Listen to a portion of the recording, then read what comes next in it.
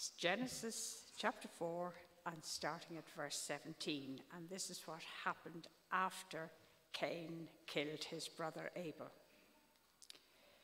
Cain lay with his wife, and she became pregnant and gave birth to Enoch.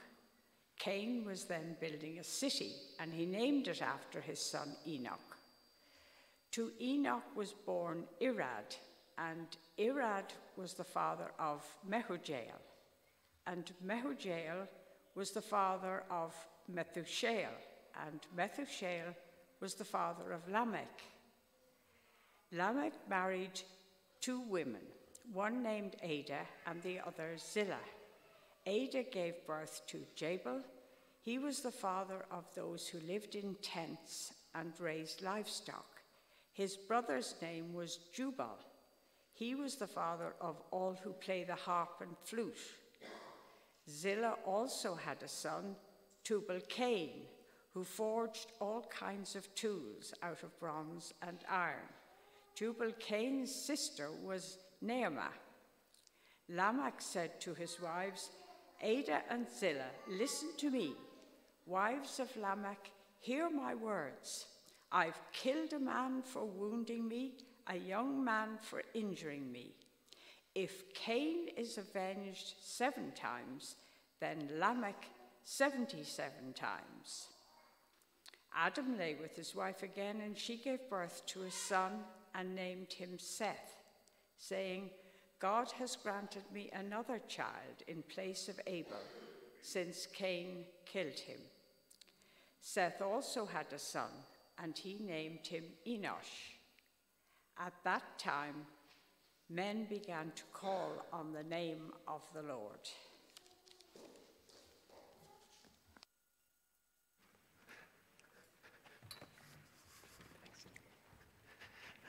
Thank you so much, Jackie.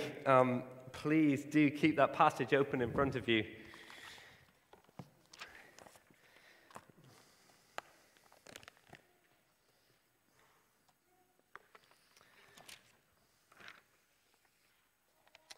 Just a reminder, if you have got creche-age children and you're feeling like you need a little bit more space with them than you have in here, don't forget the creche is running all the way through the service behind, and there's also a live stream happening in the room beyond if you want to follow the sermon in there. I'm going to pray for us. Let me lead us in prayer.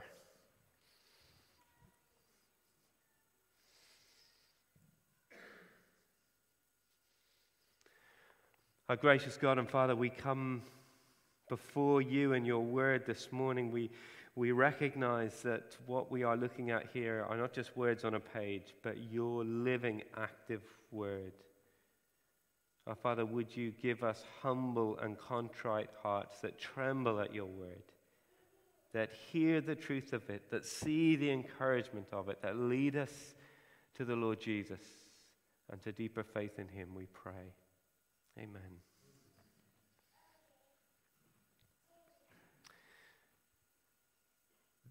This has no place in civilized society. That was said about the overcrowding in University Hospital Limerick. Or this one, not acceptable in civilized society. This time talking about the fact that armed guards were patrolling the streets of a local town because of the gang feuding that was going on. Or this one, what happened to civilized debate? Talking about an incident where 2 TDs, the junior minister Anne Rabbitte for Fianna Fáil and the Fine Gael TD Kieran Cannon, had human feces thrown at them. Actually, I'm not sure it was human. We pride ourselves on the fact that we are living in a civilized society.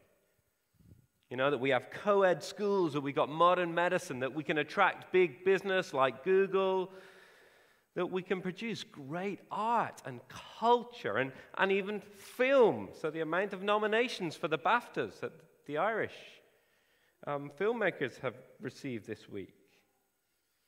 And we think, well, creating civilized society, isn't that the answer to our problems? And what happens when things aren't how we expect? Well, we're surprised, we're shocked when things happen that are less than civilized. What about this one? It's horrific. No place in civilized society. This quote was about sex abuse that was happening over a 15-year period here in Ireland. How can this be? How come life and society, it's such a mix of the good and the bad, of wonder and woe? It seems our culture is, well, more ambiguous than we'd like to admit. Returning here to Genesis, the Genesis series this morning, and here at the end of chapter 4, what we have is the account, if you like, of the first civilization. What's it like? If you're a pessimist, you probably think it's better than today. If you're an optimist, you probably think it's worse. Well, actually, what we find is just similar.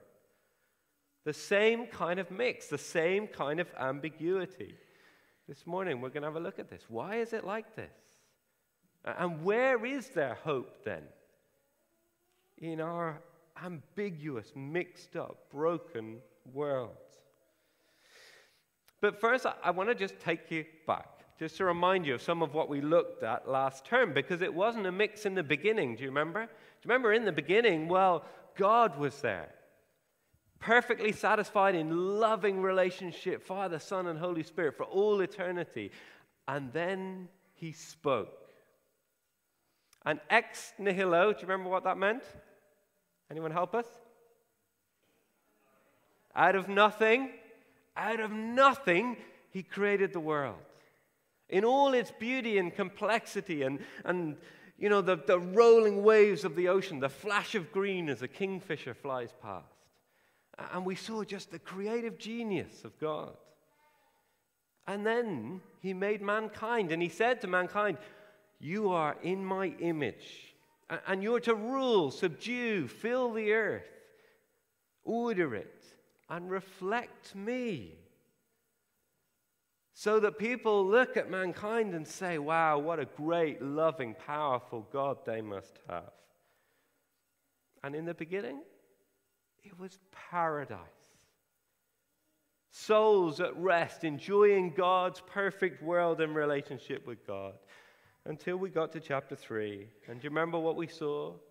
Helped along by Satan, Adam and Eve, and us on repeat ever since, well, have doubted God, disobeyed him. His loving warning not to go our own way, saying, he said to us, you know, trust me, this will not go well with you.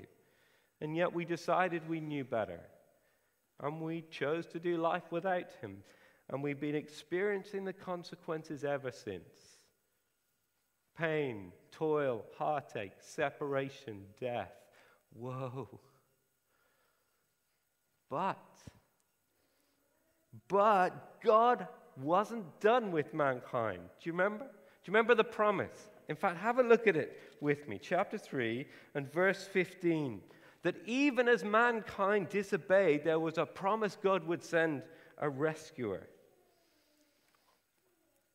He said to the serpent, to the devil, I will put enmity between you and the woman, and between your offspring and hers. He will crush your head. He will destroy you, and you will strike his heel. Here's the promise. One of Eve's offspring would defeat the devil, evil, sin, and put everything right. And so at the end of chapter 3, we're left asking the question, well, who is this one?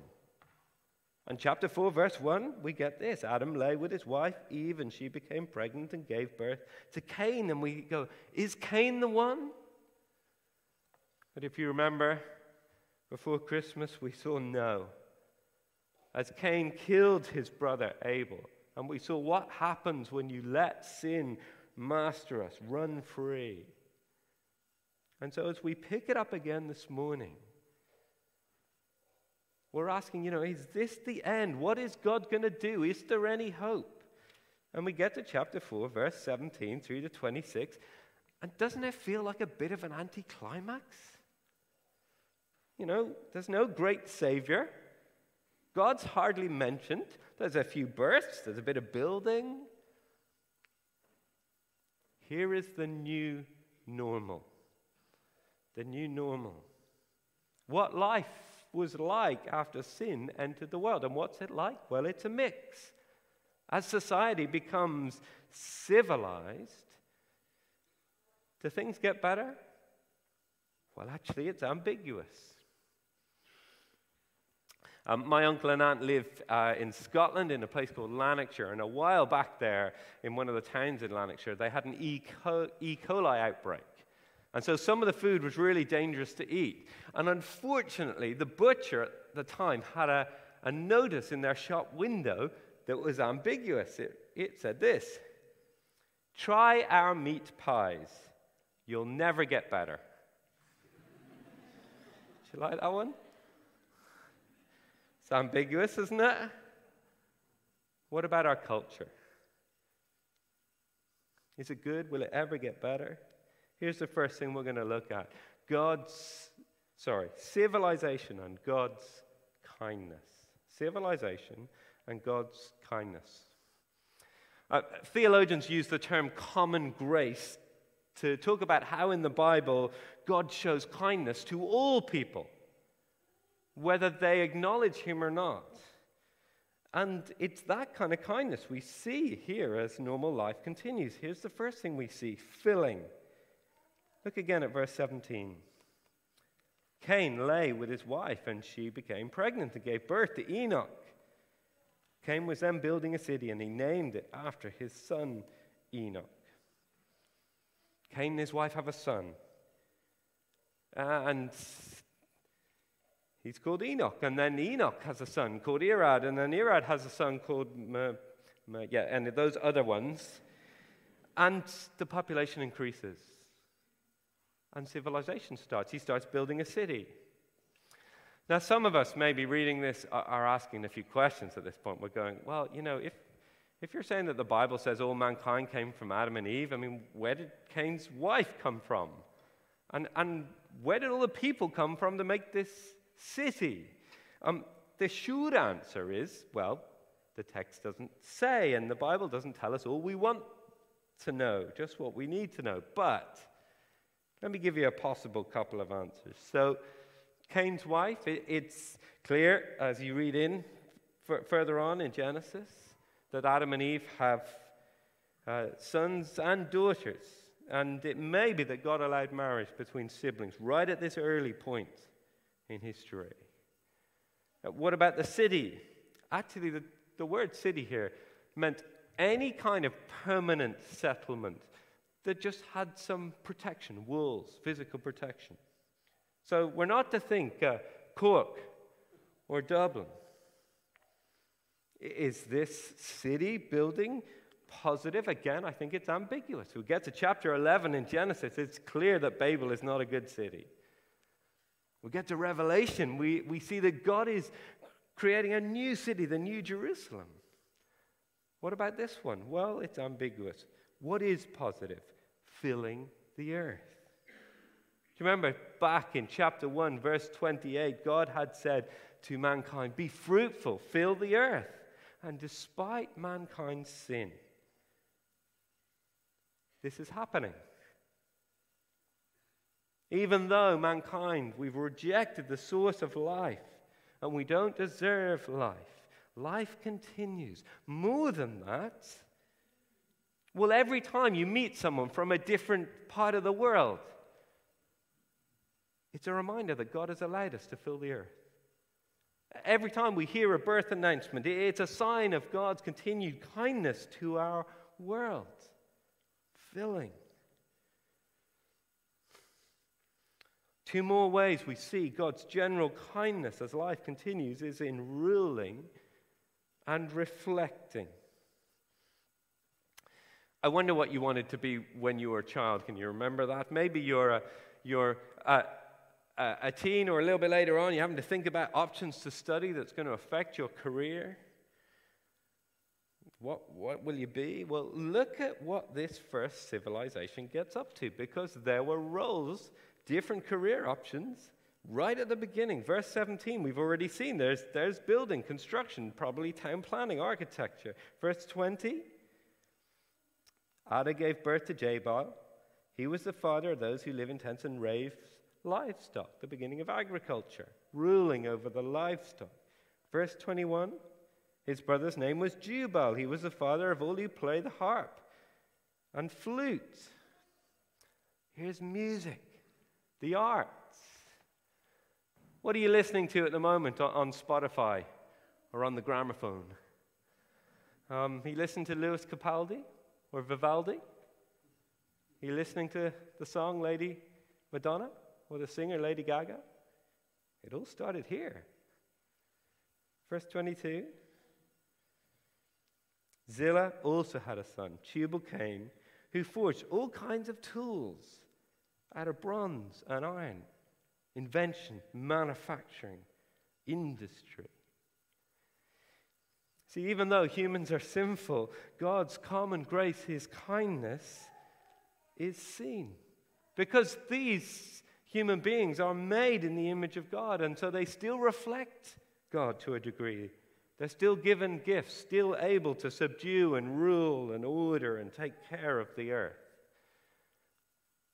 And whether we realize it or not, every time we take something, so maybe for you it's some sort of flour and eggs, or it's some strategy and figures and facts, and you try and put some order on it, and you produce something, well, we are ruling and reflecting our Creator. I met a guy a week or two back called Matthew, and I said, Matthew, what do you do? And he said, well, I create these tubes. I'm sort of designing these tubes that they put into your leg all the way up through your heart, up to your brain, so that they can do surgery on your brain. I was just like, wow, that's just extraordinary, isn't it? But actually, that should also make us wonder at the God who gave Matthew these abilities. God's creativity reflected in Matthew and in us. Do you know, when you see the Mona Lisa or a Marvel film or New York skyscrapers or just the length and extent of the conservation in Dublin Zoo, it should make us wonder. But so notice this, not everything in our world is bad or sinful.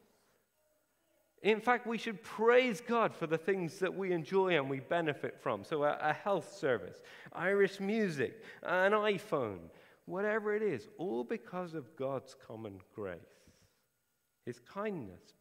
But there's ambiguity, because not everything is good or God-honoring. Here's the second thing we're going to see: civilization and human sin.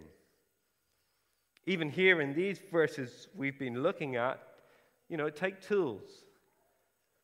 Tools can be used maybe in a hospital setting to save someone's life, and yet those inventions, tools, might be the ones who put them in hospital. Or music. Music used to praise and bring glory to God, or to demean God and to promote sin. Just because a country is more civilized, developed, doesn't mean it's more God-honoring. In fact, sometimes as civilization develops, like here in chapter 4, so does sin.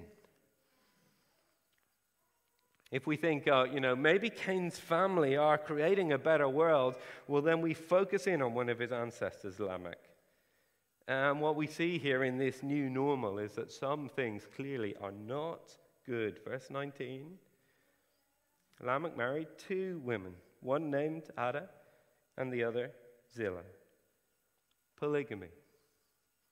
Can you remember back in Genesis chapter 2:24, where it talks about marriage? The original plan was one man and one woman. That was the original design. But Lamech, he thinks he knows better. Now, if you know the Bible at all, maybe you're sitting there saying, isn't there loads of polygamy in the Bible? How can you say that there needs to be monogamous relationships? And you're absolutely right. There is loads of polygamy, but it doesn't mean it's endorsed. Yes, later it's reluctantly accepted, even regulated in the Old Testament, but it's not how it was meant to be. It's not God's way. It's not God's best. And actually, take time through Genesis, and you'll see at every turn where there are multiple partners, it causes pain and heartache and disaster and oppression to women who are treated poorly because of this. We see this sin. Secondly, vengeance. Verse 23. Lamech said to his wives, Ada and Zillah, listen to me. Wives of Lamech, hear my words. I killed a man for wounding me, a young man for injuring me. If Cain is avenged 7 times, then Lamech 77 times. I mean, it's extreme, it's violent. He says, a young lad scratched me, so I took his head off. Literally. I wonder when you picture Lamech, what sort of comes into your mind? Is it sort of a primitive barbarian? Or sort of white supremacist, a brainwashed jihadi? Do you think if only he had been part of a civilized society, if only he'd been educated? Do you know what verse 23 and 24 are? They're a poem. To tell his wives how great he is. This is a cultured man on the outside. But the problem is that sin isn't just on the outside. It's not just out there in society. It is in here, in my heart. And I think, I'd never be like Lamech, because I've never hit anyone like that. Miriam and I were in the kitchen a few years back and having an argument, and I was angry. And she went to walk out of the room, and I went to grab her, and I hurt her. And she was shocked because she'd never experienced that from me before, and so was I. I didn't know I had that in me. And yet, we need to realize how easy it is, how close we are to overstep the mark, particularly how anger can lead to worse. See, when did you last feel that you were 100% right and they're just wrong and you are angry? And well, it led you to very particular thoughts in your head. Actually, it led you to go and say that stuff to that other person about them. In fact, it led you to hurt the person themselves with your words, or maybe even your hands. Lamech's heart here is full of hate, of anger, of self-righteousness. He says, look, verse 24, Cain, God said he'd get 7 times vengeance. I deserve 77. There's just endless anger. Now, Lamech here could have been boasting to his 2 wives, but someone in the church here just pointed out this week that this could be coercive control. So a husband sort of using this to threaten and control his wives. And I think that is a possibility here. We're not sure for definite, but it must have been terrifying for Ada and Zillah to think about what Lamech did and what he would do if they stepped out of line. Can I say to you, if you're in a situation where you are physically or emotionally controlled or threatened at the moment, maybe not free to spend your own money, to leave the house when you want to wear what you want, or you're afraid of physical abuse, it is not okay. It is not okay. Please tell someone and ask for help. And if you are abusing, well, repent and seek help. like our civilized society, this first civilization is a mix, isn't it? There's real ambiguity, good and bad, just like our culture today. Much to wonder at, and much to despair at. Evil, woe.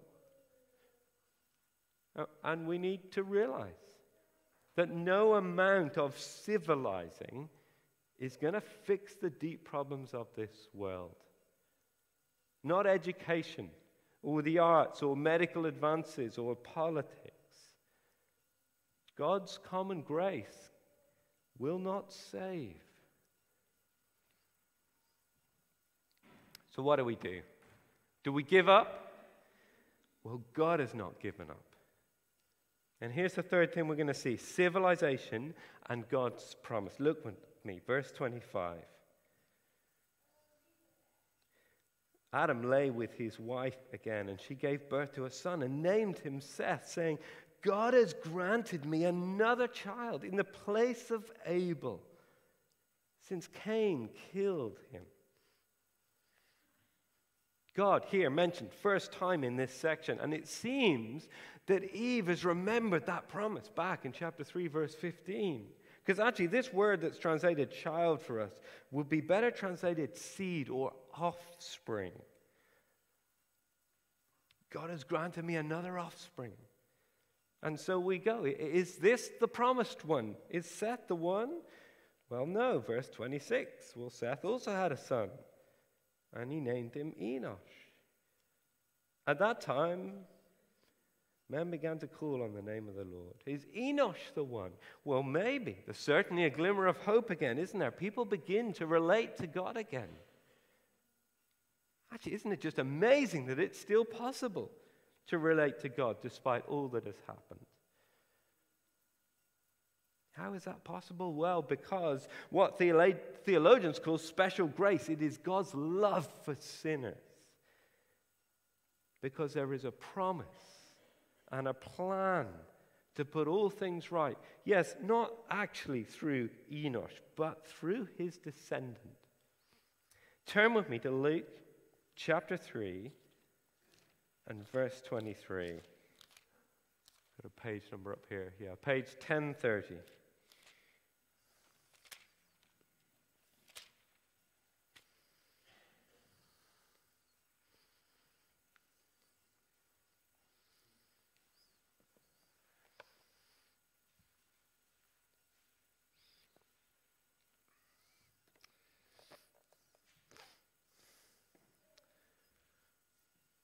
So here's Luke, the writer, laying out Jesus' ancestry. So verse 23, chapter 3, he says, Now Jesus himself was about 30 years old when he began his ministry. He was the son, so it was thought, of Joseph, the son of Heli. And then it goes on all the way through to verse 38, the son of Enosh, the son of Seth, the son of Adam, the son of God. Here is Adam and Eve's offspring. And when Jesus came, he wasn't a mix. He wasn't an ambiguity. So one of his best friends said about him, he never did anything wrong, ever. And yet what did civilized society do to him? Despised him, falsely tried him, unjustly executed him. And yet when Jesus came, he came not with vengeance, not with endless anger, although that's what our world deserves, but with endless love. To forgive, to create a new society of forgiven people who increasingly live God's way.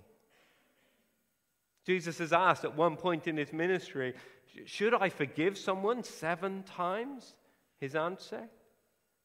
No, 77 times. We as his followers should overflow with the forgiveness that we see in Jesus, because that is how he has treated us. If we've trusted in him, we are God's new civilization who one day will fill a perfect world. Ireland? A civilized society? Us? Civilized? Well, if you're honest, there's real ambiguity, isn't there? There's some things we're proud of, we wonder at, and other things that are so bad we don't even want to admit. The only hope, this love of God, this promised Savior, this endless forgiveness and kindness. Let me lead us in prayer.